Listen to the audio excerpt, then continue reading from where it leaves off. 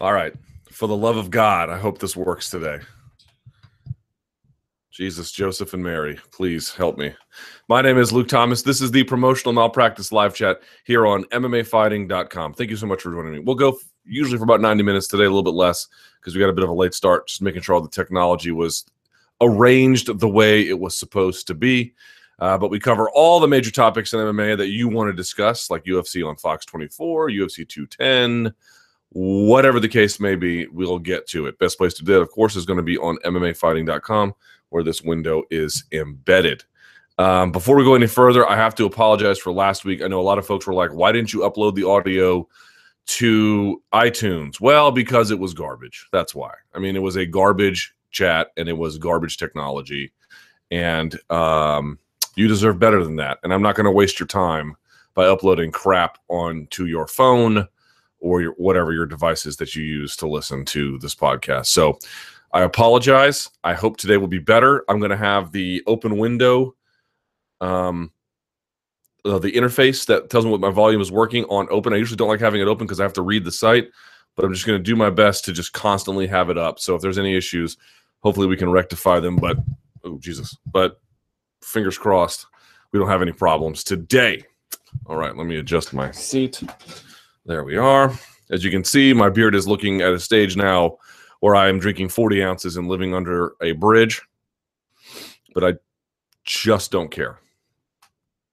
All right. Let's get it going.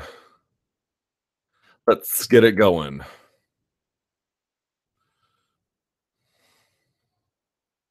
And by the way, y'all bumped designer Judd's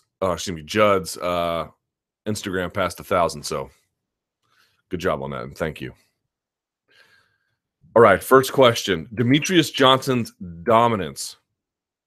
With most dominant champions, you see each of their defenses getting progressively more difficult as the next challenger will study what previous challengers had success with, slowly forming a game plan to beat the champion. With Mighty Mouse, it seems some of his recent defenses have been his easiest and most dominant. What is it about DJ's game that makes it so hard to beat?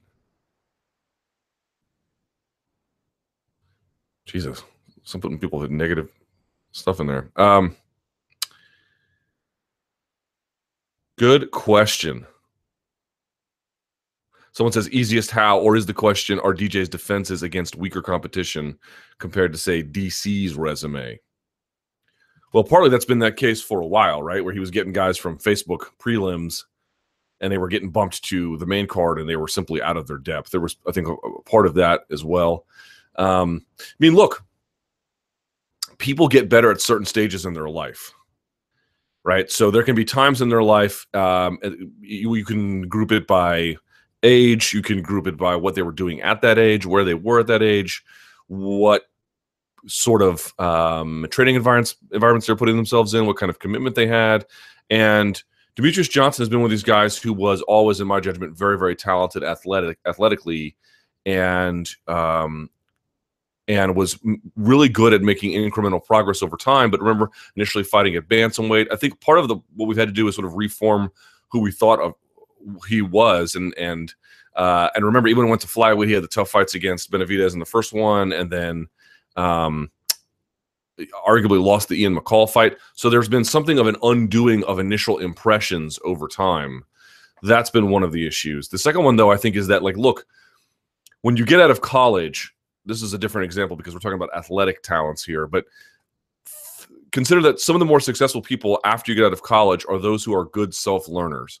Some people are really good at being classroom learners. Like, in those environments, they really thrive. And people who are not good classroom learners, in your experience to them, you might think that they have, if not outright learning disabilities, certainly just they can't really seem to get things going in that environment. And they become, what you find out is they're really good self-learners after the fact. And then later on in life, these are people who will have success that surprises you. Demetrious Johnson isn't just a guy who's made incremental progress as such. He is a guy who has largely, number one, found a way to stay healthy, and number two, intuitively thinks about the game in a way where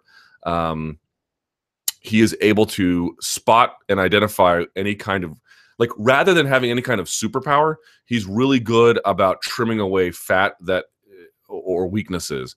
He has a really good eye for that kind of thing, which at first doesn't really show up because there's so much of it. Whatever incremental progress you make doesn't really show. But as it's really gotten quite narrow, and as it's gotten less of it to take off, you can see now incrementally this has made a major contribution to his game over time. To me, that's really what separates him, is that he has a very strong identification of his personal weaknesses, of his opponents, and he has steadily worked to eliminate those to the extent possible in a way most guys either won't or can't. It's not that guys don't work on their weaknesses. They'll often work on their weaknesses by having overpowering strengths or something like that. Something like Anthony Johnson, where he didn't really work on his weaknesses. He just made what he was already good at even better. Demetrious Johnson is sort of the opposite of that in a sense. Not directly, of course, but he is a guy that has just a really keen eye for what's not going as well as it should be, figuring out what to do to take that away. And what that does is it puts the floor on his game much higher. And so we've talked about it before. He has a general overall level of great skill. I think he also has a really good general level of athleticism. Like, he's not the fastest guy, although he's very, very fast. He's not the strongest guy, although he's pretty strong. He's not the hardest hitter, although he can hit pretty hard. But you get the sense that he's good enough in every one thing that when you take away the weaknesses associated with it, might come with even one of those strengths, that the overall package is so malleable to so many different situations. He can really just transport himself in a fight to do whatever needs to be done to address any kind of scenario, because the weaknesses are so few and far between. You know, is he the very fastest guy at flyweight? Maybe he is, but Benavidez might be as well. McCall might be as well, right? You could at least envision a scenario in that case. Is he the hardest hitter? He might be up there, but I don't know if he's the hardest guy. I mean, Lineker, when he made flyweight, was that kind of guy. You get my point. It's something to be said for, it's not being a defensive fighter. It's, what are the things where guys take advantage of me? And what can I do to get around that? And you'll note, I think one of the reasons why that thesis of his success is strong, is because this is why he still has problems with size, because he can't correct for that. There's no correcting for that. You could put on a little bit of extra weight, but then the weight cutting becomes harder. If there's a major size differential and you compete optimally at a certain size, there's really very little wiggle room to go about there. Some adjustments, yes, but that really is the one enduring thing that gives him problems. I think if he went back to bantamweight, he would find similar challenges. You know, when he fought Dominic Cruz, he didn't look technically outmatched. It just looked like Cruz was able to combine both his technique, his particular brand of athleticism, and that size in the wrestling game to just control DJ. And I don't know if that would really fundamentally change if he went back. Maybe it wouldn't be quite as bad, but you can see even in the Elliott fight, when guys lock up with him, he has a bit of a problem with it. It's because when it comes to where his feet should be, when it comes to the timing, when it comes to the entry on strikes and the angles on a double jab, when it comes time to finding the right moment to shoot, when it comes time to find the right moment to clinch break, making sure his hands are up on the clinch break, all those things he can work on, he does, particularly in raising the floor. But the size thing, there's just so little he can actually do about that. That's why it's an enduring challenge for him. That to me is really why Demetrious Johnson has gotten so good. He has really kept up his strengths and substantially undercut the problems that he used to have as he developed over time. Why do people keep saying DJ title defenses were against weaker competition? What makes you think Gustafsson is a better fighter than Benavidez or Dodson? Well, those are all great fighters, but the idea is that if you have a division that's been around a really long time and you've got guys who are the best of a crop in the most modern era of it, it stands to reason that those guys are probably going to be arguably, not always, but in this particular case, certainly the best light heavyweights ever. Like Jones and Gustafsson and Teixeira and Rumble or DC, those are better than Tito and Vitor and Couture and Chuck ever were by a country mile. And so it takes time for this maturation of talent, this recruitment of talent over time. Now, it may also be the case that it could be a very long time before we see guys significantly better than Dodson or Benavidez or whatever the case. But the idea is not that those guys are bad fighters. They're very, very, very good. It's just that when you look at how tough it's become at light heavyweight, because the division has had time to mature, and all the trimmings that come with that, which is, recruitment and everything else, best practices being spread generally, and having a more global reach. Flyweight doesn't have as much of a global reach as some of these other divisions. And as a consequence, I think people are right to say that, those guys are great, but this is an early generation of flyweight. Let's see what the next one or two of them look like. New overbooking policy. Oh, y'all want to get into this? Do you agree that airlines should have CCTV cameras watching to see if people yank on the back of a chair to get into their seat, and that these are the people that should be removed first when an airline overbooks? Yes. If you have to lean on the chair in front of you to stand out or to sit your rear end, you need to stop doing quarter squats and you need to do squats altogether. You have very weak muscles. That is what you are signaling to the world. Hello, world. I'm a weak person. Don't be that guy or that lady. I see a lot of ladies doing that. Ladies, beach season's around the corner. Time to start doing some ATG squats. I think this would make everybody happy. And then people, what's amazing? He goes, it wasn't overbooking. That's when the airline sells more seats than are available. This was an attempt to get some United crew free seats. Backfired. Didn't really backfire at all. This whole United thing has been quite funny to me. Like, I mean, there's no defense of like what they did to an extent anyway. Like, just calling the cops to beat on a guy like this is just, it's terrible PR. And not the optimal way to handle this.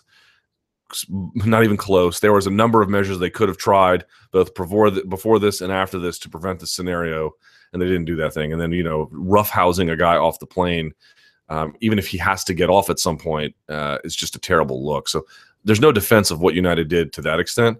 But like everyone being like, boy, United's really going to pay. No, they're not. They're not going to pay at all. Did you see their stocks? They're almost back to normal today. Same with Pepsi's too. The airlines have you by the balls. The airlines, there's a handful of them. In certain markets, they operate upwards of 45% of the overall volume of business. Chicago being one of them for United, which is a hub for them. The idea that, look, if you don't fly Delta, then you won't, or if you fly Delta, you're not going to fly United. If you're a member of American Airlines, well, of course you're not going to go fly United. But like the number one factor, an overwhelming amount of airline research suggests that what they really care about is low airfare. And when you have only a handful of airlines to choose from and such a premium placed on cheap air, as well as I do, in the words of Conor McGregor, you'll do nothing. Everyone loved to make jokes on Twitter about how they're never, look at what United's doing. Look at what, I'm never going to fly United again. You're a liar, and I don't believe you. I don't believe you for 2 seconds. I don't believe you. You mean to tell me if you have to fly home and the best way to get there is on United, you're not going to do it, let's say for Thanksgiving? You're a liar. You're a total liar. If it's convenient to avoid, you might for a time. But this is not sustained. Their stocks have almost already returned to normal because we live in a scenario where your choices are already limited, and what you really care about the most is getting there. And did you notice that when the cops were just smashing this guy to pieces, what the rest of the passengers did one of them get up and walk out off of the plane in solidarity? Nope. That's how little they care. You know what they said? I think I'm going to make my connection in Omaha now that this joker's off. They didn't care. They pulled out their cell phones and put it on Twitter. Big deal. That's easy to do. No one cares about that. This idea that people are going to protest and then take their dollars elsewhere, you have very few other places to take your dollars. If you already don't fly United, yeah, you won't start. And if it's easy to avoid, you will. But if you can get to sunny Antigua for $179 on United and it's 210 or 220 on Delta, guess which airline you're flying. You'll say, yeah, sure, that cop or sure, that doctor who lost his license for 10 years. Because he did get, that's the best part. Not only did they not walk off the plane in solidarity, then there were articles smearing this guy's background. I mean, this idea that like consumers are going to get together to show United what time it is. Jesus Christ, what's happening here? They calling me. They're going to show United what time it is. You are delusional. You are totally delusional. It will go back to normal in days. You don't have choices, and the thing you care about most in that world of lack of choices is, I just want this to be cheap. It is overwhelming. And by the way, if you don't already know this, 2/3 on average of all airline revenue comes from business class and up. And especially in the case where United, where they have business and first class, it's even more for them. Economically and financially speaking, if you ride coach, and that's all I ride is coach, you are there to fill the plane. They don't really make a ton of money off of you, and they don't really think very highly off of you. And if you think for 2 seconds, yes, Delta has a policy where they ask you what it would take for you to give up your seat up front. And so through this process, they're able to have much fewer incidences, or JetBlue, which doesn't have a lot of connecting flights. So they don't have hardly any overbooking like this. I get that there's better things that they could do. I'm not defending what United did. I'm defending the idea that you're not going to do anything about it. If you think another airline wouldn't do that, you're out of your mind. They would absolutely do that to you. None of these airlines care about you. None of them. United just happened to show their hand. Delta would do it if they were forced to do it too. You know, so everyone's like bitter at United. Be bitter at United. Don't fly them if you don't want to. But do I really think you're going to fly to an airport that's 150 miles away because they're not a United character? You can say whatever you want on social media. You're not telling the truth, and I don't believe you. I don't believe you at all. Stocks are going right back where they were. And by the way, they lost $1 billion overnight. If you look at their overall stock performance over the course of a year, it is a blip on the radar screen. You can barely notice movement. These people talking about like day trading losses as if this is some kind of examination of true wealth. You take that shit to another sucker because it doesn't work around here. Sorry. So, you know, be mad at United, right? Like, make jokes about them. Don't fly them if you don't want to. But the truth is you're going to, even if you don't want to. Because if it's the most convenient and it's the cheapest and it's the easiest and you're just trying to get through the process, you're going to fly United. You're just going to take your chances. You are. You can say you're not, but you are. And I don't believe any of you who say you're not going to, except for maybe 2 of you who will have to then fly. You know, well, I was going to fly to Atlanta. Now I have to fly to Jacksonville. I got to drive 7 hours north. Yeah, good luck. Way to stick it to United. All right. Oh, they're going to lose a lawsuit. Yeah, they'll pay this guy off. So what? So what? You think they give a shit about that? Come on, y'all. Please live in their consumers, and I'm a consumer like you. I don't fly business class. I haven't flown business class ever in my life, I don't think. I fly coach. We love to think that we can really rise up and stick it to the man, to the corporate man. Sometimes we can. It's pretty rare. And this is not one of those cases. You don't have choices. You need them a lot more than they need you. I hate to tell you that, but it's true. Y'all can say whatever you want. Yeah, here we go. Here, Slacker 2 in the comments is in deep, deep denial about this. Super deep denial. Except another airline hasn't done it. Oh, no, maybe not in the social media age. You don't think Delta's ever ripped a guy off of a plane? Come on, man. Y'all are living in a dream world. And I love people like, he's a doctor. He needs to get to the next place. I don't give an F if he's a doctor. I don't care if he's an unemployed and he just needs to go pick up a bong. That's not relevant to who gets to be on the plane. You know, he's a doctor. He needs to go help people. He needs to fix his malpractice issues. All right, John Jones tune-up fight. John expressed interest in the tune-up fight first before facing DC. Against who would you like him to see if he would get a tune-up fight first? And when do you expect his return? Not only that, okay, last thing on this, because Slacker 2 is having tremendous issues understanding how real life works. He goes, Delta hasn't ripped a guy off a plane. It's illegal. It's so not illegal. It's super not illegal. There was a New York Times article about this yesterday. It's like, if you have a boarding pass and you've boarded and you've paid for your ticket, why do you have to get off the plane? Right. Do you understand the cops removed him? Now, the way in which the cops removed him, or what the contract says about what a ticket entitles you to, might cause some lawsuit complications, which they'll just pay off and be done with. But the issue is, you don't own the plane. It's not your property. You can't squat on it. Now, ripping an old guy off violently is a terrible way to handle this problem. This is not going to work ever. This is not real responsiveness to customers. But you don't have a right to squat on it. That's why the cops forcibly removed him. You have to get off. If you don't get off, they just either won't take off or they'll take everyone else. You're going to get off that plane one way or the other. You can't physically occupy a space that's privately owned in that particular way. Just even public places where you can't do that. So, I mean, you guys, again, if you want to be mad at United, I'm not defending what they did. What they did is horrible. But this idea that everyone's going to protest en masse to really show them, show me. Let's have this conversation again next week. Let's see how United's performance looks. Yes? Okay. Yes, the contract says they can't. I know you live in a dream world. Enjoy. All right. John Jones tune-up fight. Who would you like to see him, and when do you expect his return? Well, everyone's saying he's going to come back in July. I'm still not clear to me that they can promote him as a consequence of the suspension. So I don't know that the July timeline makes sense. It looks more like August or maybe something in September, something like that, which would not be ideal, but it would at least allow you to put him as a co-main event potentially in that GSP versus Bisping main card if that's what you wanted to do. But if they want to do a tune-up fight, something a little bit easier, I don't know, pick on down the line.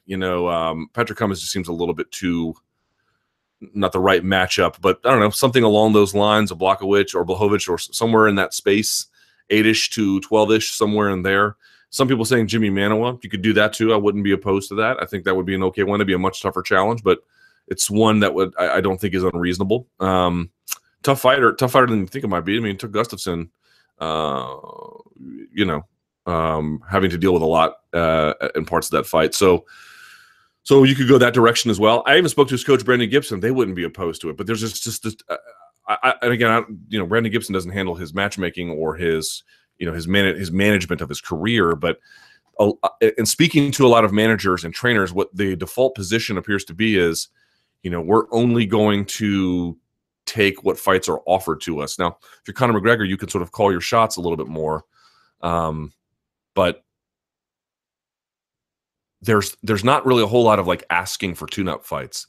There's this culture of not really asking for it. There's this culture of not really having to go out and say, hey, what about that one that's really off the beaten path that we're, by all measurements, we're way better than this guy and way ahead of him, but that there's a value given the 2 years of inactivity, more or less, that has happened around his various suspensions, that there's a benefit to doing this transaction. They don't really do that. They kind of say, well, let's see what the UFC gives us. And it's not that I don't think they give feedback, but they don't ever seem to, like, there's just this real sense of, we just wait to see what the ocean delivers to us as the waves crash in, and we'll just sort of farm the beach for artifacts. There's not a whole lot of like, let's go scuba diving and see what we can find. I mean, this is a terrible analogy I'm taking way too far, but you get the idea. There's just not a lot of that. It's very much whatever they're on the receiving end of is what they'll take. And I would like to see if there's any kind of way, maybe there's not, but I would like to see if there's a way where they could go out and say, look, we need a tune-up fight. If you want this guy to return to form, you should be able to say, you need big stars. And John or whoever is a big star, but we are going to ruin something if we don't manicure the right way. And I don't think I can say that my analysis of what happened with Chris Weidman is on the money, because there are parts of how that stoppage went down that are very confusing for all the parties involved, and he could have easily come back. He won that first round. So I wouldn't say that, but this was my point. Generally, it's like, why even take a risk where something could go amiss? What if you twist your ankle? What if you get a weird, controversial referee call and you have a weird, controversial way in which the commission handles it? What are you going to do? It looks like, according to Eric McGracken over at Combat Sports Law and Philip Klein, these are two attorneys who have experience in the MMA space, both feel like the chance of a Weidman challenge to what happened is dead on arrival. And we all know that commissions shield themselves from any kind of revision, except in the case of the most egregious behavior.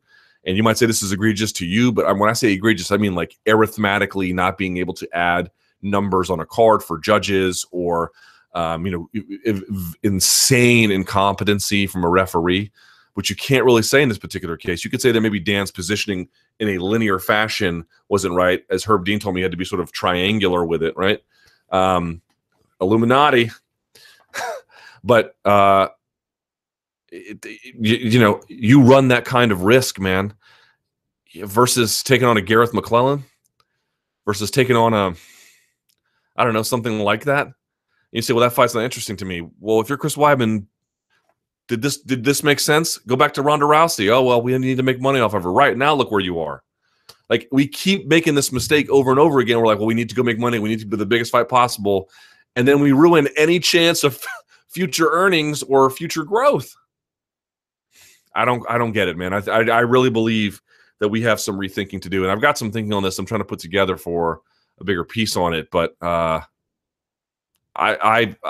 really believe that there's a better way to handle this. So I don't know what John's going to do in terms of who they want or who they could take, but I know his coaches are in favor of it. Sounds like he's in favor of it. I would be in favor of it. If they want to do it no less than Manawa, that's okay by me too, because that's a good test. That's a great test for somebody who's that good, who's had that kind of time off, and for someone like Manawa, who's they made that kind of improvement. Someone says OSP was a tune-up fight, so it does happen, right? But the difference was it was so late in the development of the fight that he didn't really have time to train around it. When I say this, I'm talking about ideally somebody who you can prepare for, and it doesn't have to be the biggest, longest camp in the world. 6 weeks or something. It's really all you need for somebody if you're that much better than them. But I don't know why we just keep feeding these guys back to these terrible circumstances, and then they get chewed up because they haven't had a chance to regain their their career footing, and then now look, where are they? I mean, it's just a terrible play. Chris Weidman, like 3 in a row like this, and I get it. It's super controversial, and maybe he doesn't deserve this third one, but that was the risk you ran when you took that fight, Here we go. Chris Weidman's losing streak in his future. Regardless of whether NYC overturns the Mousasi fight to a no contest, Chris Weidman has failed to get a win in 3 straight fights. Shouldn't he take a lower caliber fight now? Yes. Yes, he should take a very low caliber fight. He should be on a prelim card, for crying out loud. At the post-fight presser, Weidman said that he isn't interested at 205 right now. So who at middleweight should he fight to help push him back on track? Gareth McClellan. Somebody, Talis Lighties, somebody like that. Somebody who is either somewhere close to 10 or behind it. This needs a very manageable fight. I really, really hope that they give him that.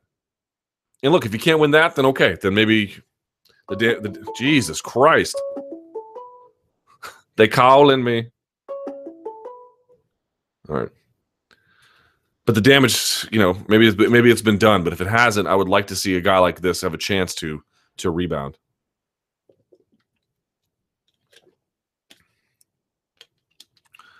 Does a fight with someone like Brunson, ranked 8th, make sense? I would go lower than that. I'm really glad you interviewed Herb Dean. It was very interesting to hear his take on an incident from Saturday night. Thank you. Yeah, well, thanks to Herb. Also, are we allowed to be happy for Mousasi? That's an interesting question. I feel like the right man still won here given the circumstances, right? The whole situation is awful, and I think Weidman deserves things to be overturned or whatever the equivalent is. But all things considered, this feels like a pretty legit victory for Mousasi, in my opinion. If there's no rematch, he should get a shot at one of the remaining top 3 and maybe even switch with Weidman in the rankings. But that's interesting. Should we be allowed to be happy for Mousasi? I guess so. I guess in the sense that he lost that first round, but he looked pretty good in the second one. Was on his way to appear to be winning the second one, potentially even a stoppage. But folks forget he was mounted in that second one, briefly. Managed to reverse it, but then Weidman reversed that and then stepped away. So in the grappling department, Weidman was having a ton of success. He's really, really good there. It was in that stand-up, man. It was a front kick, almost like a step kick into position, followed by the left that cracked him initially. Weidman never saw it coming, and he got piled on from there. And obviously, he had that sort of lazy shot that Mousasi was able to stuff. It's impossible to say what would have happened. So, if you want to be happy for Mousasi because you're a fan, sure. And if you want to say I saw enough in that fight to give me indication that he was competitive and could have won it, I think you can even say that. But that's very, very different than saying if they fought again, would it go a similar way? Probably wouldn't. Or had that fight continued, what would it have looked like? Chris may have been able to get takedowns. Folks forget, and that was the Demian Maia fight. He just took that. I think it was the Demian Maia fight, right? Where he just took him down over and over and over and over and over again. And this was when he was way overweight and had cut a ton of weight to get there, and nevertheless did it. Was that the Demian Maia fight? Now I'm freaking out about it because I can't remember. That was before he was still at middleweight, before he had jumped down. I believe that's right. Man, can you believe that Demian Maia lost to Mark Munoz? I forgot about that. Yeah, this is UFC on Fox 2, I believe, Evans versus Davis. And Chris Weidman just took him down over and over again. All right.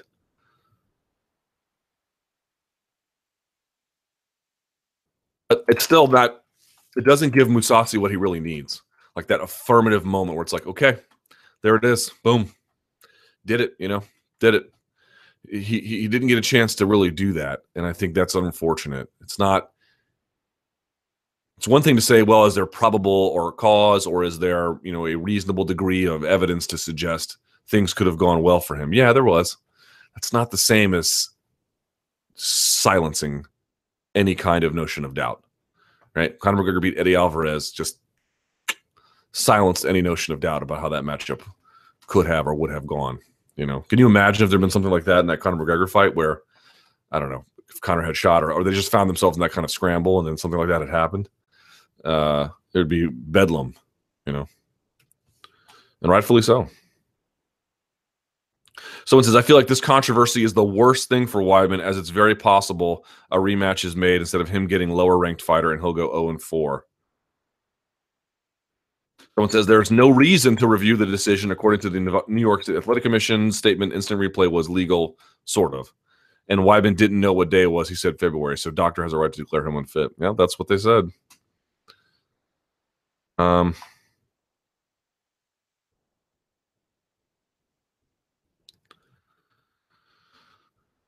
asking about my post-fight shows that I do on my personal YouTube channel. You still put the results in the description box. Yep, there's a reason for that. Whether it's Twitter or in YouTube. Let's see. Second, I noticed a real trend of hating on Chris Weidman and in many cases discrediting him and his accomplishments and also not giving him props for winning most of the fight with Gegard until the controversy. Yeah, when you lose, everyone thinks you're an idiot and everything you think is an idiot is idiotic and there's nothing good you could possibly say. When you win, you're a genius. This is the way in which we label and magnify winners.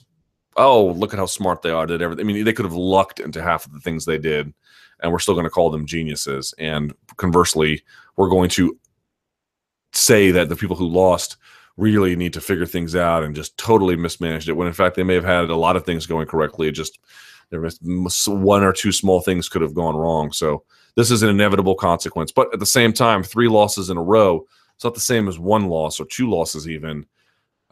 It was really ill-advised to take this fight at this time in his career. I stand by that. I don't think it was a good idea. I don't think the UFC should have done it. I know they needed a big fight, but this is not okay. So, look where you are now. These good fighters in tough situations need a break. It's a reality we have to wake up to. They can be good again, but they need a break. And just constantly putting them into the meat grinder, it's not going to work. Not often anyway.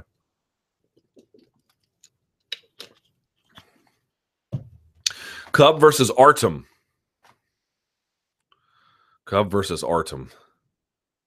Can you do an in-depth breakdown of this fight? Yeah, next week. Who do you think will win it, Cub? I mean, Artem has a chance. He's a big power hitter. How will it play out over the course of 5 rounds? I have a strong belief this will not go 5 rounds. What do you make of Cub Swanson always being quite a calm guy and getting fired up for this fight? Yeah, I talked to Cub about this when this fight got announced, and I was like, dude, you got a lot to lose here. He's like, yeah, no, I do. I mean, he's got way more to gain. I've got way more to lose, but he seems energized by it. Like it's a chance for him to not only win, but to win in pretty spectacular fashion, to show, as they say in soccer, I hate this description, but they use it everywhere, to show his class, right? This is a chance for him to do that. Whether he will or not, I don't know. Artem is – here's the thing about Artem. Everyone clowns on Artem a little bit, but he's gotten better. I'm not saying he's as good as Cub. Believe me, not saying that at all. But if you're asking me, is the Artem who's competing now I got to keep checking his audio. Is the Artem who's competing now as good as the one who was, when we first got introduced on Ultimate Fighter? I mean, he's significantly better now. Takedown defense is better. Range is better now. Combinations are better. He still has a ton of liabilities, yes, but he's a much more competent striker. He's a better risk manager. He seems more fundamentally aware of what he's good at and what he needs to do to win. I don't think he's good enough to beat Cub, but crazy things happen in MMA, So if Cub is not careful, if he doesn't have a good day and Artem has a good day, it's possible things can go. But if Artem has a good day, but Cub also has a good day, Cub shouldn't lose. What do you think of the AJ appeal on the whole Towel 7 incident? That is hilarious. That is super, super funny. Towel 7. Get it? Tower 7? I don't mind it at all. I don't mind it at all. Folks are saying, like, what's the point? If you're retiring, this is a bad look. I don't know, y'all. I mean, I got hit up a bunch. I mean, I don't know how the rest of the MMA media dealt with fans' interaction, but I had tons of MMA fans email me, Facebook me, tweet me, even Instagram me, asking, like, what's MMA media going to do about this? And I kept trying to tell them, like, I don't know what we can honestly do about this. For crying out loud, like, we asked the commission, yo, did you see him lean on the towel? No, we didn't see it. Right. Here's video evidence of it. Too late. It's like, at some point, if the commission says no, just no, what are we going to do? I mean, we can't take him to court. I mean, I guess we could take him to court for y'all, but we're not gonna. At some point, there's just a limit at what kind of power the media can exercise over the situation. And I agree, it's kind of messed up, but that's the way it goes. But if you're Anthony Johnson, like, did that pound really make a difference in the end? No, I don't think it did. But that's not the point. Actually, I was on Frank Mir's podcast and Richard Hunter's Frank Mir's podcast last night. And Frank Mir made a point I thought was pretty good. It's like, look, this is a guy who had trouble making weight in various points in his career, was still a pound over. If I'm fighting that guy and I'm looking for a competitive advantage, I'm going to tell him to go sweat it out. What did they tell Anthony Johnson about this? Like, that he had missed and that he had an additional 2 hours? Like, to what extent was the information properly relayed about this?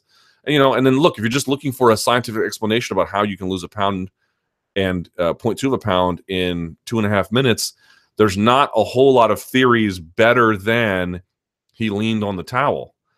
I can't prove that's what it was, but that seems pretty likely.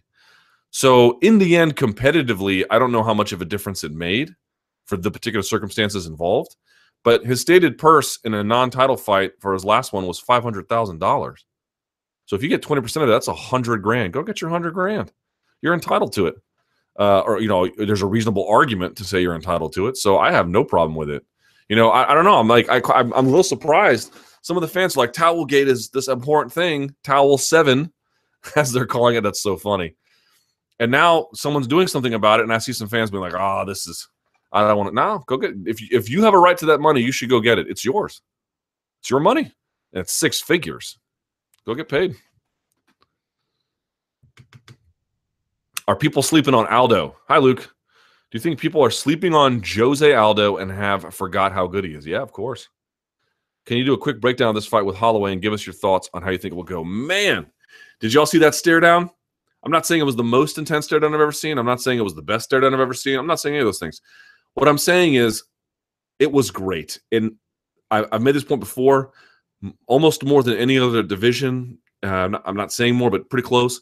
Certainly featherweight is up there as being one of these divisions where youthful, promising talent is beginning to rise to the top and challenge the old guard. And Conor McGregor came through like a tornado and just moved on.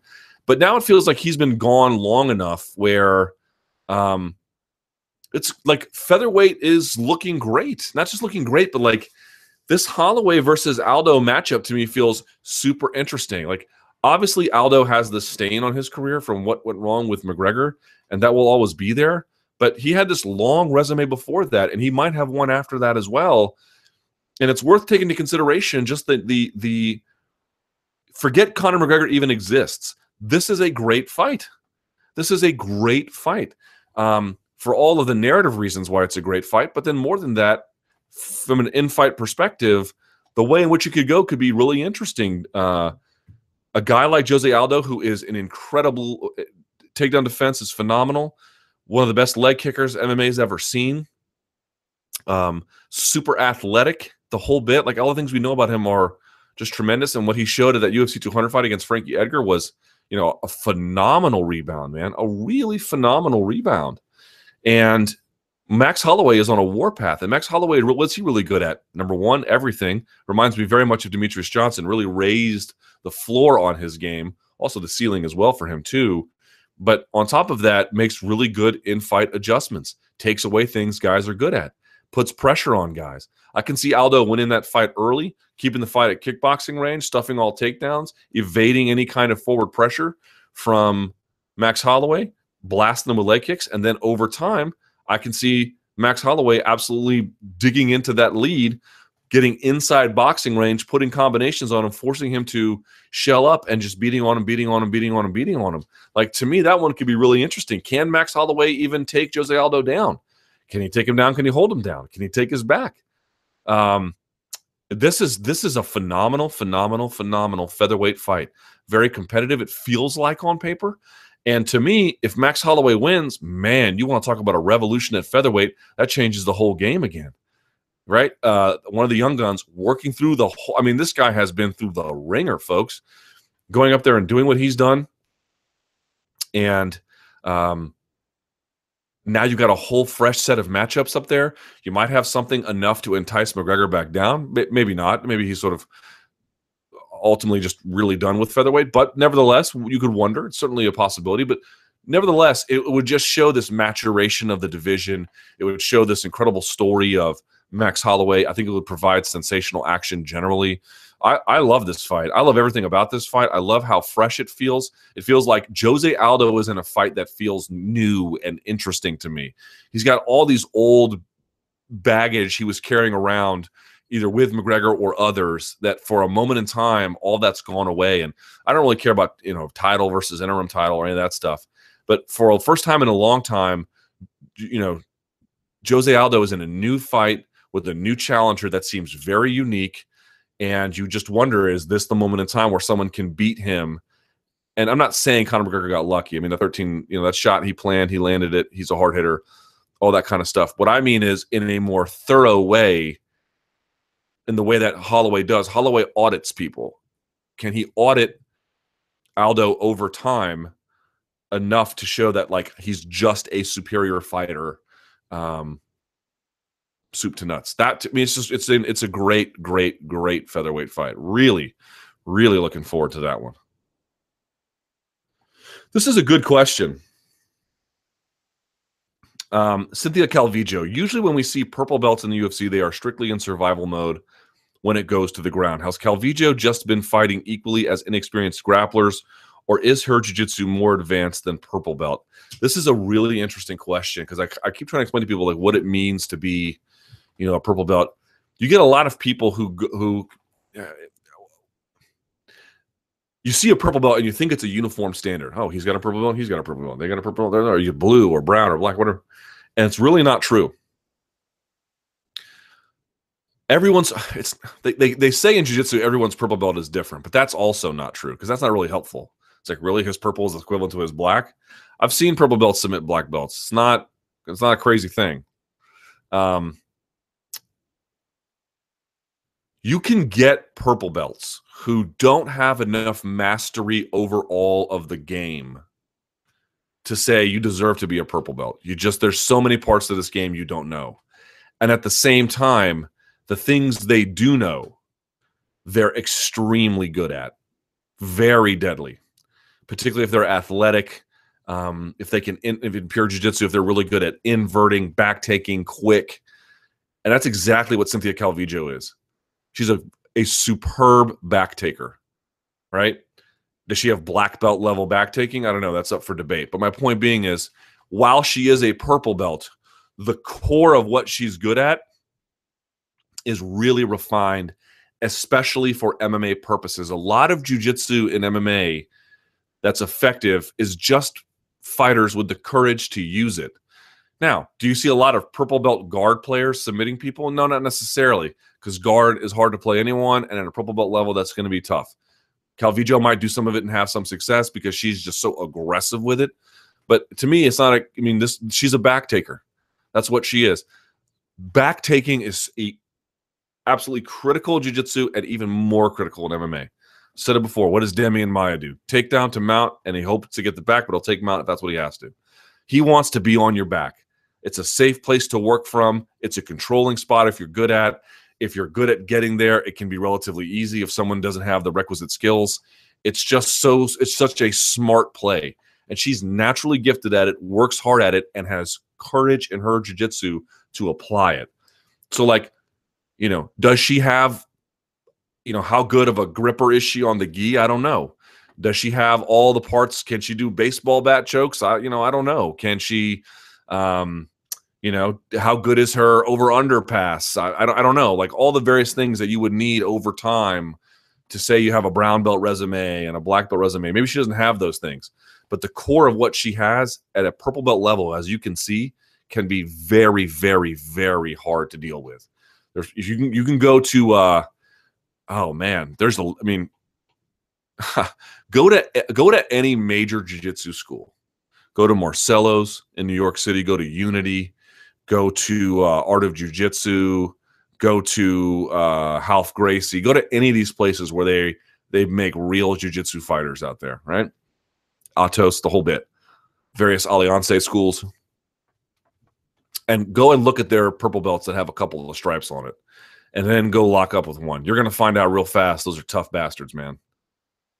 They'll fall short more often than not against the browns, and they'll almost always fall short against the black belts. But a purple belt at one of those kinds of places, they're a nightmare. They're a nightmare. How likely is it that we see Jacare versus Mousasi for the Bellator middleweight title inside the next 12 to 18 months? Man, I don't know. I don't know.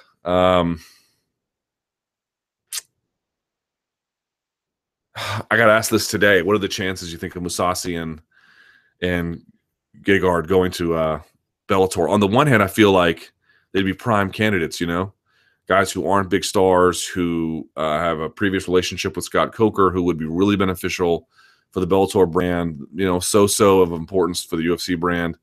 On the one hand, I could easily see them as candidates. On the other hand, just to make sure the audio is still working, on the other hand, you could see another case where, geez, man,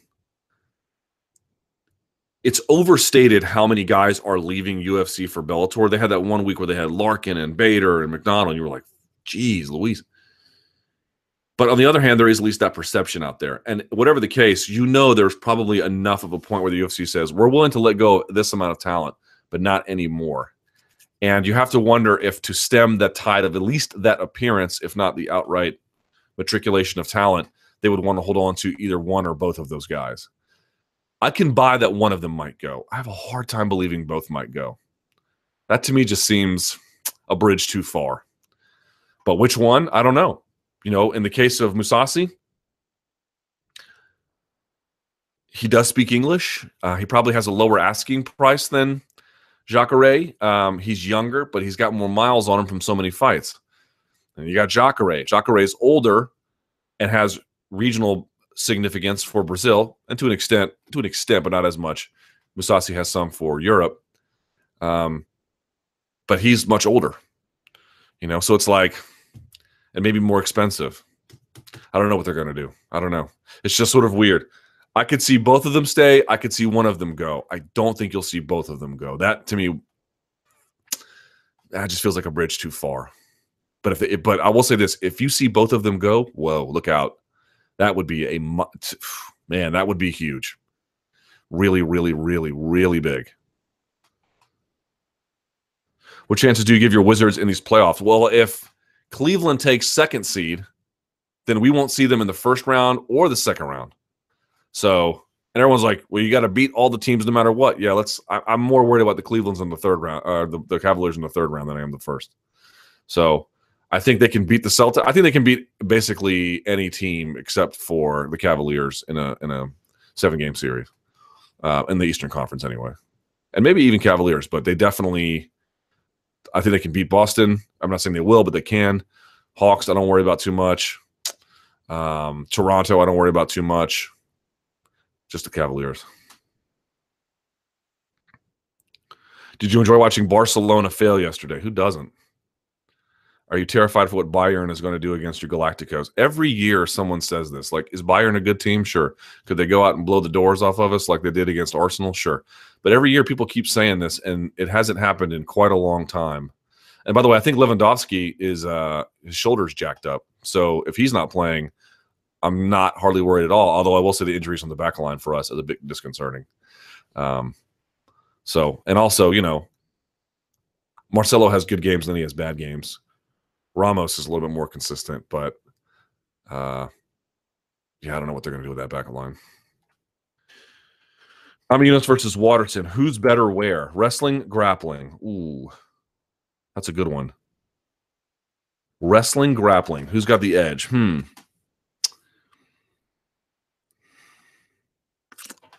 That's tough. That's a good call. That's a great question. Striking. Man, wrestling.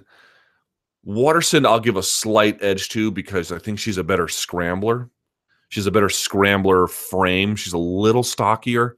It's hard to be a great scrambler when you're lanky because you just have to bring in so much. You have to collapse your body more than the other person has to. You have further distance to cover.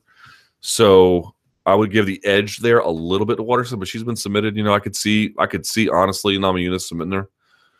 Striking, probably Namajunas, and then the clinch. Because of maybe the height differential and Waterson's just I think a little small for the weight class. I might give it to Namajunas. Someone says striking Namajunas, wrestling, grappling, Waterson, clinch, slightly Namajunas. Yeah, more or less what I said. There you go. Look at that. Okay, I've seen this. I don't have a lot to offer on it, but we should at least talk about it. UFC borrowing another $100 million. So I don't know if you saw. I did, and we're able to decode the Reuters article on the UFC borrowing $100 million.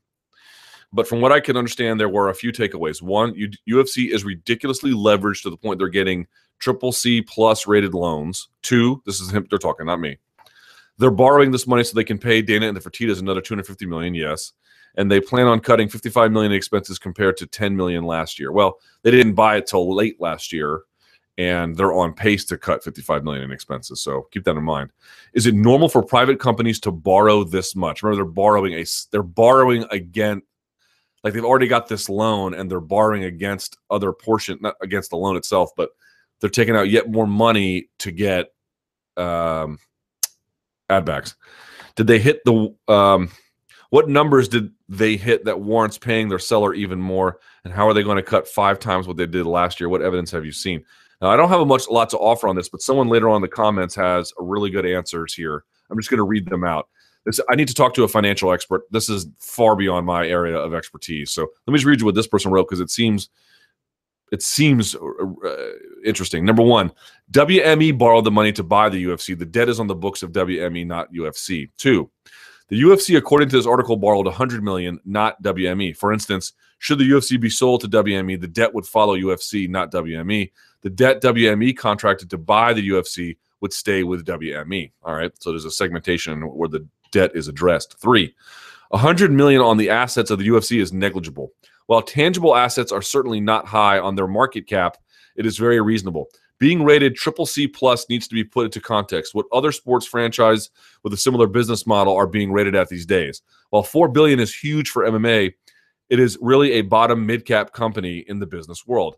The first lien debt is B plus, and the second lien is CCC plus. The significance of the credit rating here should be if you see a downgrade. 4, the leverage levels are high, but the issue is the aggressive accounting add backs used. Basically, you can borrow against your EBITDA, EBITDA, earnings before taxes, depreciation, blah, blah, blah. So if you have an aggressive way of calculating your EBITDA, that means your future EBITDA could not be sustainable, and thus you are over-leveraged versus your earnings. As a side note, it says investors were paying above par for the loans, so that gives you an idea that the UFC is not in trouble at all. 5, the milestones are most likely based on revenues, and they were most likely provisions to ensure a smooth transition from the Fertittas and Dana White. 6, and lastly, the expenses cut talks about labor, marketing, and third-party costs. The 5-time expenses cut is most likely going to be abandoning some markets and focusing on profitable ones and cutting a bunch of fighters. Grinding out $20K per fighter for each contract is going to be tedious, and if they plan on cutting that much in 1 year, it is unlikely they have many contracts open to renegotiation. So there you go. I don't have enough on that to say anything more than what the wonderful readers here have contributed, but take that for what it's worth. Just for fun, Ferguson versus Holloway at 155 right now. Who you got? Ferguson.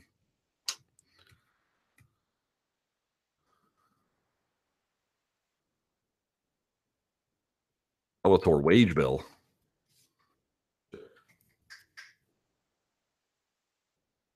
Check. There we are. I was about to have a freaking heart attack.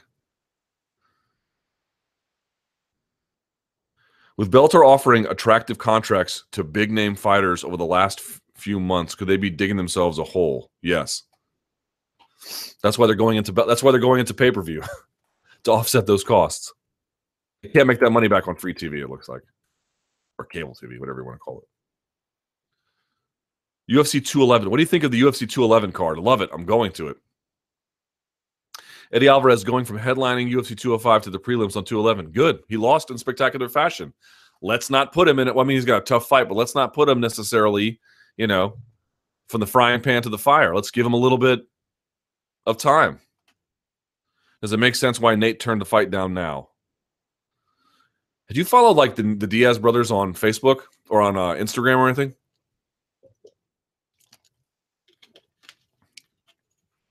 Nate seems to be doing something. Now, either way, I don't know what they're up to. I can only judge by social media, which, can be profoundly inaccurate. However, Nate recently posted a picture of a bunch of blue belts at the Gracie Academy, and he was congratulating them. He was shout outs to the homies on their blue belts, 100, Nate seems like such a good guy, and still seems to be involved in MMA or martial arts generally. And I'm not saying Nick is, I don't know. But what I can say for Nick is his Instagram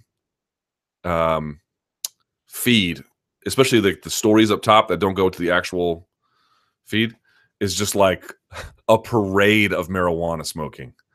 Like it's all about marijuana all the time. And I don't know if that's intentional. I don't know if that's for show.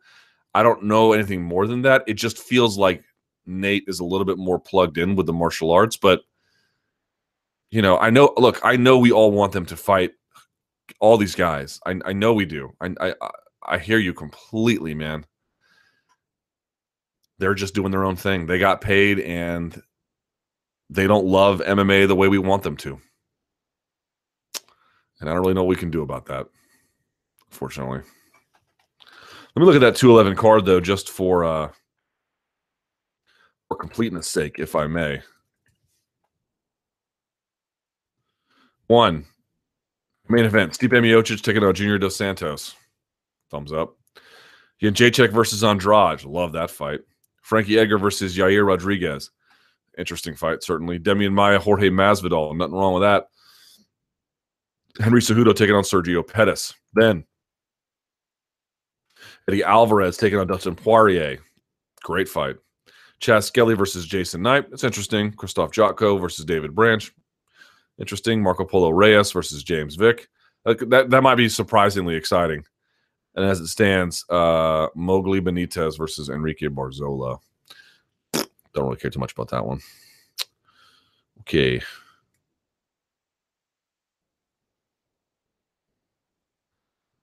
Yeah, that's a good question. Transitioning from boxing to MMA. With Conor going into the boxing match with no expertise in the professional boxing world, will we ever see a high-level boxer going into MMA full-time?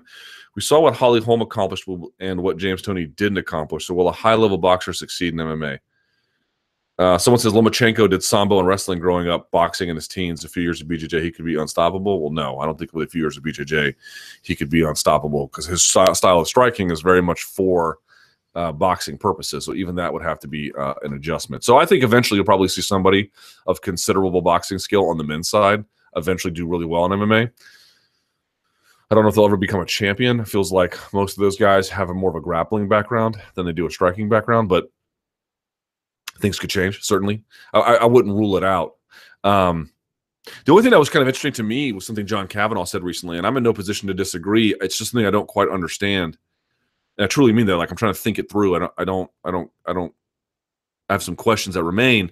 He did an interview in was it Fox Sports Australia, I believe, and he had said, and he was actually, I think he was right. He was trying to say, look, it's not easier to train boxing if you've done MMA and you go to boxing, right? His point was like there's less complicating factors. You don't have to worry about wrestling. You don't have to worry about jiu-jitsu or even clinch fighting, And And all that seems true to me intuitively. Like that all seems like, yeah, you can just drill down and focus on boxing. I get that. But the thing for me is like, if someone said that about jiu-jitsu and about wrestling, what would you say back? Right? If someone said, oh man, we don't have to worry about MMA anymore. We don't have to worry about striking. We don't have to worry about wrestling. You know, this guy's style of jiu-jitsu is he likes to grab with his lapel and then pull guard. You would say, right, you don't have to worry about wrestling. You don't have to worry about striking. But when you talk about jiu-jitsu and MMA versus jiu-jitsu, it's not merely that it's more difficult. It's almost completely different. Like the level of intricacy and specificity that goes inside of pure jiu-jitsu versus MMA jiu-jitsu is extraordinarily different. I mean, have any of you guys watched, we just had a couple of weeks ago, the Pan Ams. Did anybody watch that on Flow Grappling? Because I did. At the black belt level, it is a ton of inverting berimbolo double guard pulls. It looks nothing like what you watch on MMA. A little bit different at brown. Purple belt and blue belt resemble more what you're accustomed to seeing. Not because people in MMA are only that good, but because there's just a few things that inside the jiu-jitsu world translate well to MMA. And it looks like a lot of what purple belts often do. But, you know, lasso guards and, you know, I mean, so much of these things have no applicability whatsoever.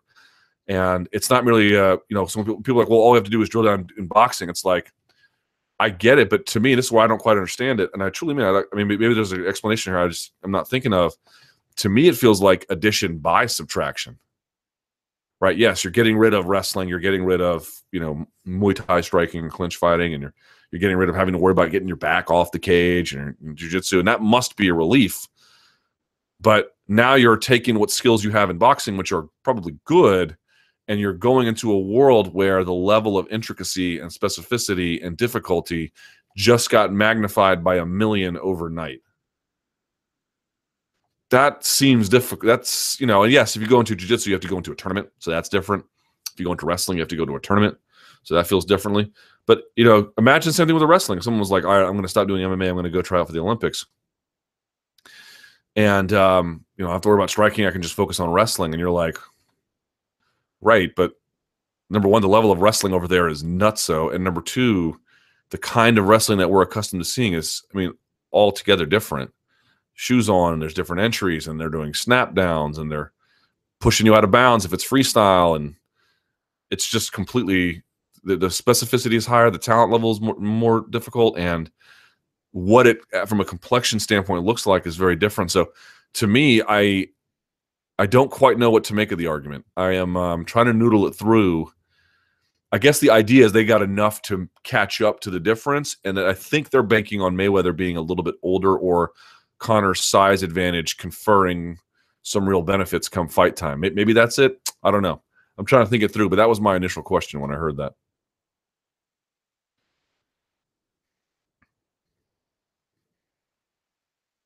So, Luke, according to the regulations, is the ref allowed to change his call once a call is made at any time during the fight for whatever reason? I don't think at any time during the fight for whatever reason. I think at certain intervals, given certain pieces of evidence, it is. If they stop a fight and have a doctor evaluate someone for what is perceived to be an illegal strike, and then they do what's called polling, where they talk to another referee who has better access to information, and they get more accurate information, in that circumstance, they are allowed to. But I don't think they can just decide, well, you know, I changed my mind. I don't think they can do that. But there are various spaces within the course of a fight in the state of New York or in many other territories where you're able to do that.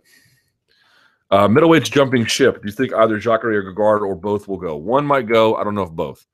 Do you think Jacare will go out with a win on the last fight of his contract? I do like his chances against Robert Whittaker, yes. If Jacare does leave, is he the best fighter to never fight for a title? Ooh.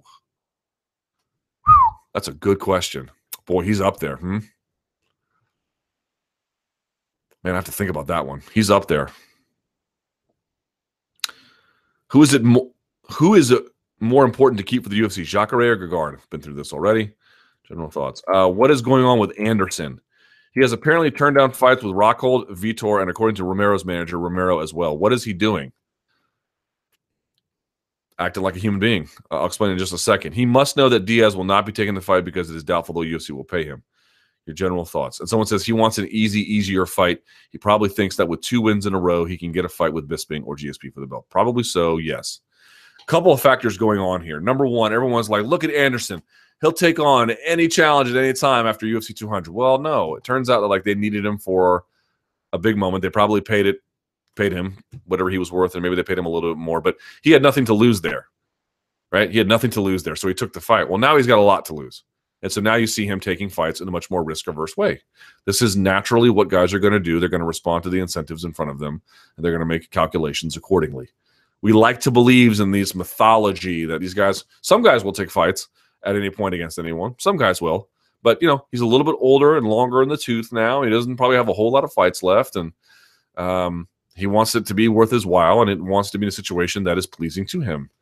And he's got a little bit of leverage because they need him for that show. So he's going to respond to the rules and incentives and his needs in accordance with his own vision too. So keep that in mind. So, I mean, just when everyone guy steps up on late notice, always ask, what's he really getting out of this? What does it really say about him? Yeah, I mean, it's an amazing thing that he stepped up and fought Daniel Cormier on what, 48 hours notice or something. No matter what, that's amazing. But at the same time, that you don't see that kind of thing followed up here should tell you that part of that was because there was a real degree of self-interest measurement going on. As for what he's doing, so this is how I understand it.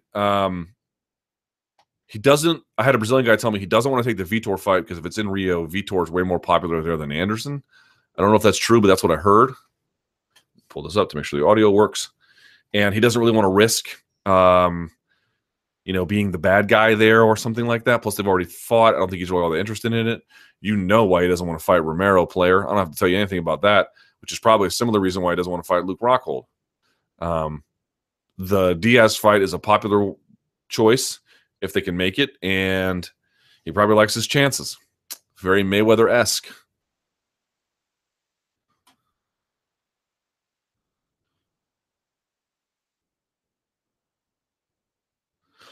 A lot of folks asking about Weidman Mousasi. I would just refer you to my Herb Dean interview or the Monday Morning Analyst. We went over this a lot.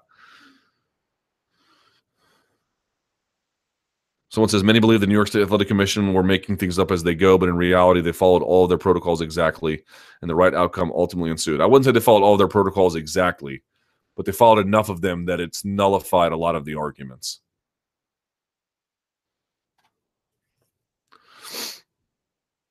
Do you think the UFC made a mistake coming to New York? No.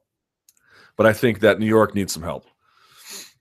I think New York needs some help. I think that's putting it mildly. I actually spoke to Larry Hazard. If you don't know who Larry Hazard is, he's a commissioner in New Jersey and for the State Athletic Control Board there. And I asked him, I was like, I could have sworn I saw headlines when the New York MMA side of the commission was being created that you guys were liaisons and provided some advisory help. And he said, yes, we did to a very large degree. But apparently there's been turnover at the New York Commission on the MMA side that, I mean, he didn't say it in these words, but it sounded like he was a little bit bothered by it, that it's not clear who's really running the show there or what kind of expertise they have. You know, Kim Sumbler was the woman who was on the octagon apron who was speaking to Dan Miragliotta just moments before he waved the whole thing off. And I mentioned this on the Monday Morning Analyst, her background is since 2008, she's been helping out with regulation on Native American territories. She's been part of the ABC's Tribal American Council or Tribal Affairs Council, I think. And look, that's a really valuable and important thing. You want to make sure you've got effective regulation on Native American territories, and that can be a very difficult, daunting, and rewarding job.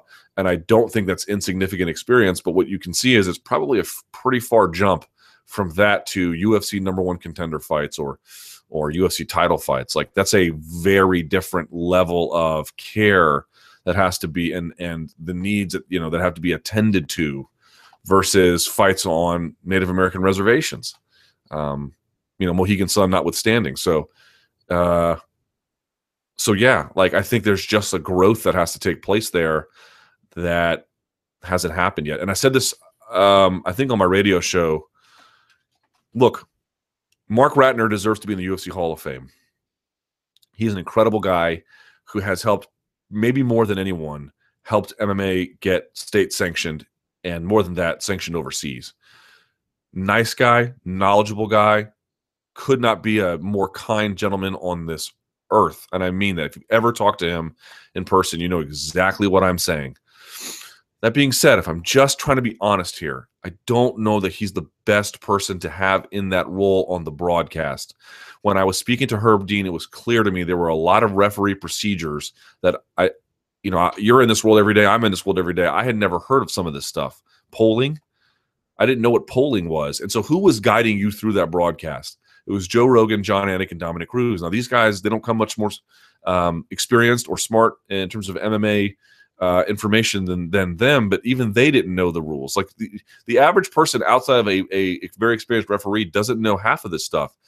To the extent it's possible, and maybe it's not, but to the extent it's possible, having someone like Herb Dean or maybe Jason Herzog or, I don't know, pick a referee, Rob Hines, whatever, having someone in that role on the broadcast walk you through what's happening. Okay, this is called polling. They're going to speak, blah, blah, blah, blah, blah. This is above board. This is okay. I'm not saying there wouldn't have been outrage after the fact, but maybe it would have tempered it a little bit. You know, because as information has trickled out, what you're seeing is that a pall was cast over that bout generally, but most folks are like, maybe it was the letter of the law, and maybe Big Dan was right to stop it, and maybe he was right to switch it, and maybe he was right to poll. Like, you get the idea. Like, there's sort of just been this reluctant acceptance that maybe it wasn't quite the meltdown that we thought it was, although I think it still was to an extent. But that could have been aided if someone in real time knew exactly what was happening. And it felt like Mark Ratner was also in the moment caught up, which is understandable. You know, I mean, if Joe Rogan's caught up and Dominic Cruz is caught up and John Anik is caught up, Mark Ratner, as much experience as he has, is probably going to be caught up as well. But it seems to me like what you would want in that broadcast role is another referee who has those exact core competencies through their occupational work. I would like to see that adjustment made on the broadcast. All right, with that being said, let's go to the Twitter machine. You can tweet me at SBN Luke Thomas, or you can use the hashtag chat rappers, and I will answer questions there. All right. A lot of middleweights have fights booked already. Make sure this audio is working. Yes, it is. So what about Anderson versus Theodorou? I think it can play into Gastelum's role.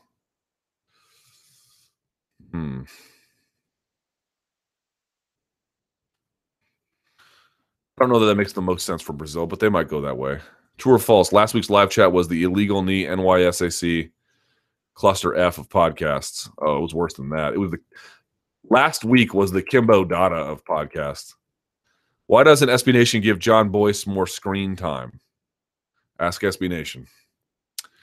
By the way, I was able to meet Nate Diaz recently. He is as tall or close to as tall as you. No, he's not. Do you think Ian McCall's next fight will actually happen? Surely his bad luck can't continue. You would think so. You would think it. You would think so, but I guess not. Why are we hung up on Rousey? Dana stated she has not said anything about a comeback.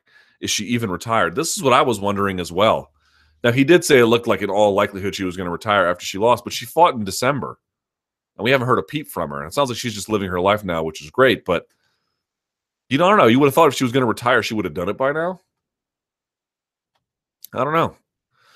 Part of me is like, she might come back, right? Because she hasn't made, maybe she's just going to like never say I retired and then just not also come back, sort of effectively retiring, like some kind of common law marriage or something. She'll have a common law marriage with retirement. I don't know. Maybe it'll go like that, but we'll see. All right. What are your thoughts on the Ronaldo statue? Last week's podcast was the Ronaldo statue of podcast. How can Cormier be the pound-for-pound king with 2 title defenses in a 2-year reign? I don't think he can be the pound-for-pound king. So that settles that. Any update on the double M triple A? Nope. They don't want to talk. Why are people surprised DC isn't popular? Look at who's popular in MMA. Conor and Ronda are more like Jones.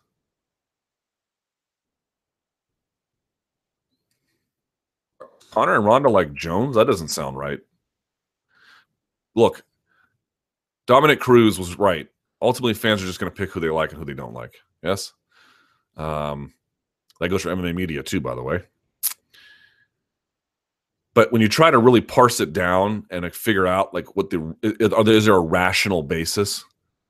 Like, is Cormier out there being like, even Hitler didn't use chemical weapons in the way that Assad did on Passover? Yeah, you might be like, wow, that Cormier guy's a real dick.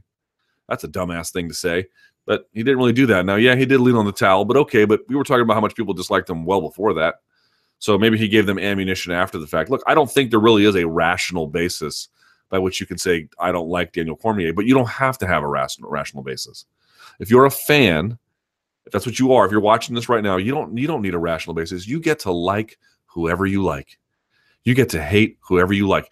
Do I know anything about who Messi is in real life? No. He might be an awesome guy when he's not cheating on his taxes. I mean, I don't know. Might be an incredible dude. Same with Neymar and Suarez, buck-tooth-ass Suarez. Maybe Suarez biting people he just misunderstood. I don't know. I don't know anything about him, but I don't need to know anything about him because I am a fan of Real Madrid. And so I get the license to hate on them, however irrational it may be. That is absolutely my right, and I intend to enjoy it because in my other occupational field, I don't get the chance to do that. I get to scratch that itch there. So you don't have to defend to me like your reason. And in fact, if you try to like cobble together, like here are these reasons where, he really rubbed me the wrong way, fine. You're allowed to have your preferences there. But like if you're trying to say, wow, those reasons are rooted in some kind of correct demonstration of who Daniel Cormier is as a person, the whole thing falls apart. You're just talking about reasons you think exist that may or may not really actually exist. So if you hate Daniel Cormier, hate him. Hate his guts. Boo him. Do what you want. It's fine. But that's your right as a fan, Who do you think Silva ends up fighting at 212? Vitor? I know he doesn't want to fight Vitor, but I don't know who else they're going to put in that slot, man. Somehow 2-0 down, Dortmund. God, they've been unlucky. Tune in live chat and listen to this donk too. All right. Jesus, are they ready? Is Dortmund already down 2-0 to Monaco? Really? Dortmund, Monaco. Score. Oh, 1-2 now. 79th minute, though. Damn. Monaco's good, man. Old Mbappe, however you pronounce his name. That dude is sick, man. Bet you the doctor ends up flying United in the future. Guaranteed lock. If it's the most convenient. If it's the most convenient, he'll do it. Thoughts on Neymar suspension? Yeah, good. Not going to miss him at all. My guess is UFC going to make Ronda versus Misha 3 for International Fight Week in July. I mean, I've heard nothing of the sort, and we're getting pretty close to that wanting to be announced. Oh, there we go. Just as I say that, Mbappe gets his second. No controversy this time. Just a great instinct to pounce and finish 3-1. I'll tell you, man, that kid is – Monaco produces good players, man. And they're on fire this year. Like Hamas, he came from Monaco, yes? All right. Come back to these questions here. Anthony Johnson's performance. Hi, Luke. Do you think Anthony Johnson phoned it in on Saturday? His game plan was baffling. The last 30 seconds of the fight, it seemed like he had pretty much gave up. And after the fight, he really didn't seem to care that he lost. I'm a big fan of Rumble, but the events that occurred on Saturday made me question just how motivated he was going into it and what he knew he was going to do in this final fight. If I was one of the fans, I might be kind of upset about it. But like I thought about this too. When I was watching the fight, I'm like, dude, why are you wrestling him? This makes no sense. And then the other one, for me, the telltale sign was you had Cormier lock up the choke, and he's grabbing the bicep, but this hand is like on the head here. It's not. Go back and watch the Oliveira one. The hand was here, like this, where you're not going to peel that off, right? It was on here. All I got to do is pull it down. It's hard to choke someone with one arm. You got to be really good at it. And he didn't even hand fight. I was like, what? He just collapsed. And then he retired. And it's like, look, I tried to think this through. It's like he made weight easily. He made weight at 203.8 with pants on. So that means he trained. That means he dieted. That means he ran when he was supposed to. That means he lived a kind of life. Like, all of the telltale signs of somebody who was ready to compete. I mean, this wasn't Rampage against Mo in their second fight. Like, he looked ready to rock, But in the end, it just – I mentioned this with the Bellator guys.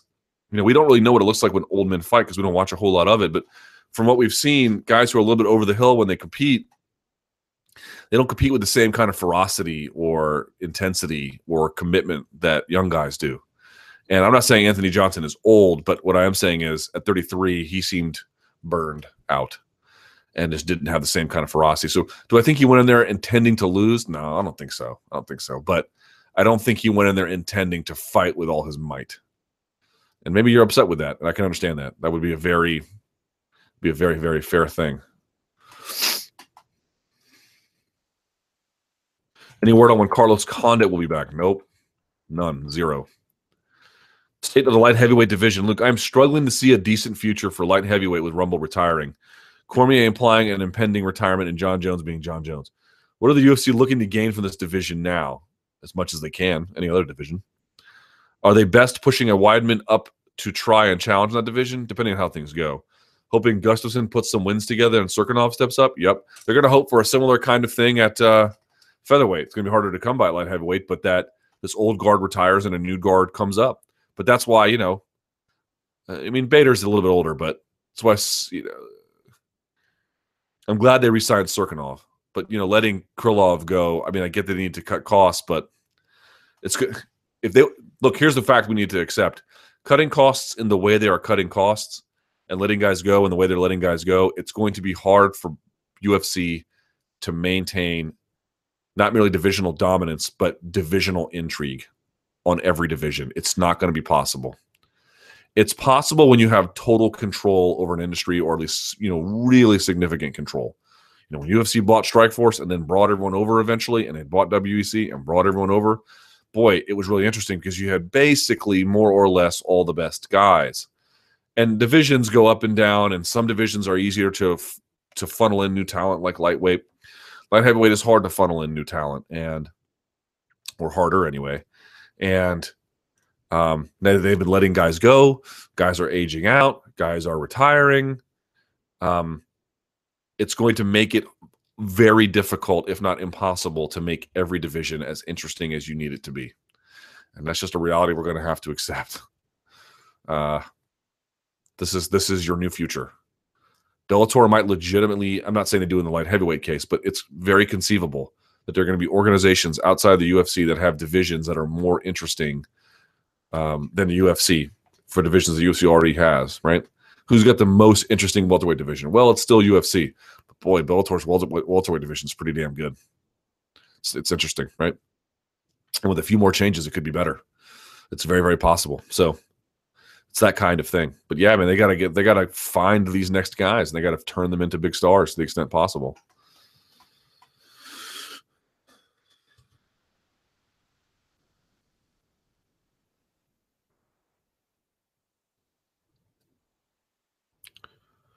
Hi, Luke. Cyborg is getting cold in the fridge while UFC fumbles through their fight matchups. Baffling. Create her division, then forget about her.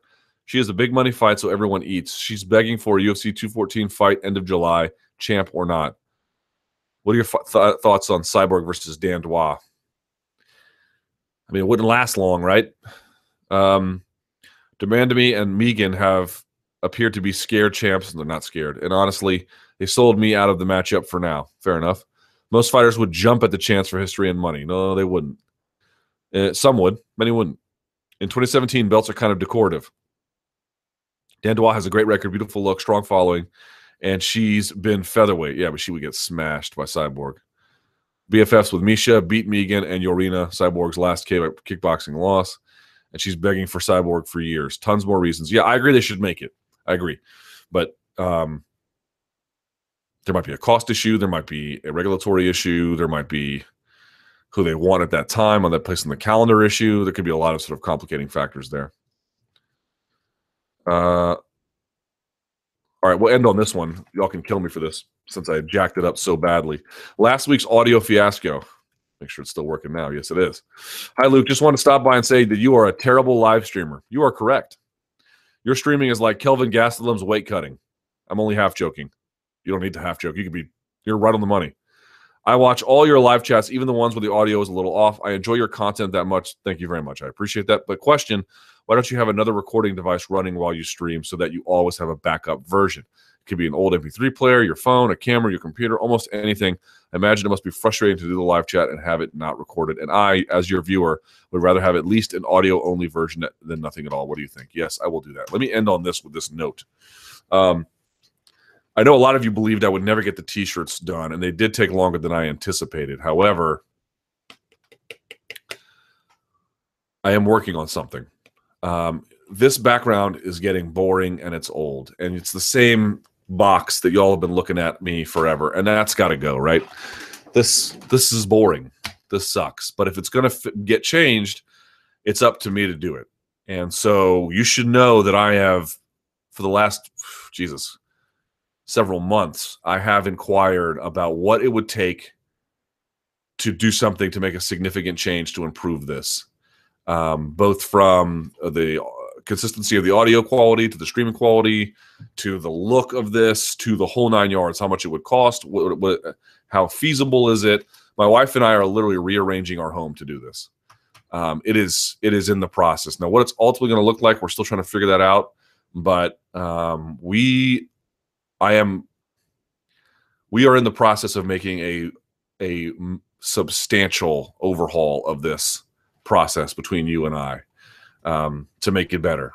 Now, it's going to come out of my pocket, and it's going to come out of my brain and my wife's brain and our efforts. So you got to bear with us. I know the T-shirts took a long time, largely for aesthetic reasons, not so much logistical ones, but a change is going to come. A change is going to come, and it's not going to be a little one. It's going to be a substantial one, a major, major, major overhaul, because this is getting this screen set up, this me talking to a microphone, and there's no audio intro, there's no nothing, is boring. It's getting old, and it needs to change. But if it's going to change, it's because I'm going to do it. The responsibility is mine to fix if it's anyone's. So we're working on it. So I appreciate everyone who has watched the live chat low these many years, all in lo-fi, terrible-ass quality with inconsistent streaming and everything else. But just know that I know that this needs an upgrade. I know that you deserve an upgrade, and I know that it can be even better if we can begin to incorporate things that make this and take it to the next level, the next several levels, to be honest. So bear with me. It's something we're working on, and I am very, very hopeful for what this can be. So there you go. All right. Give the video a like. Check out the Luke Thomas show. I'll have Gary Marinovich on my show today, so that should be a lot of fun.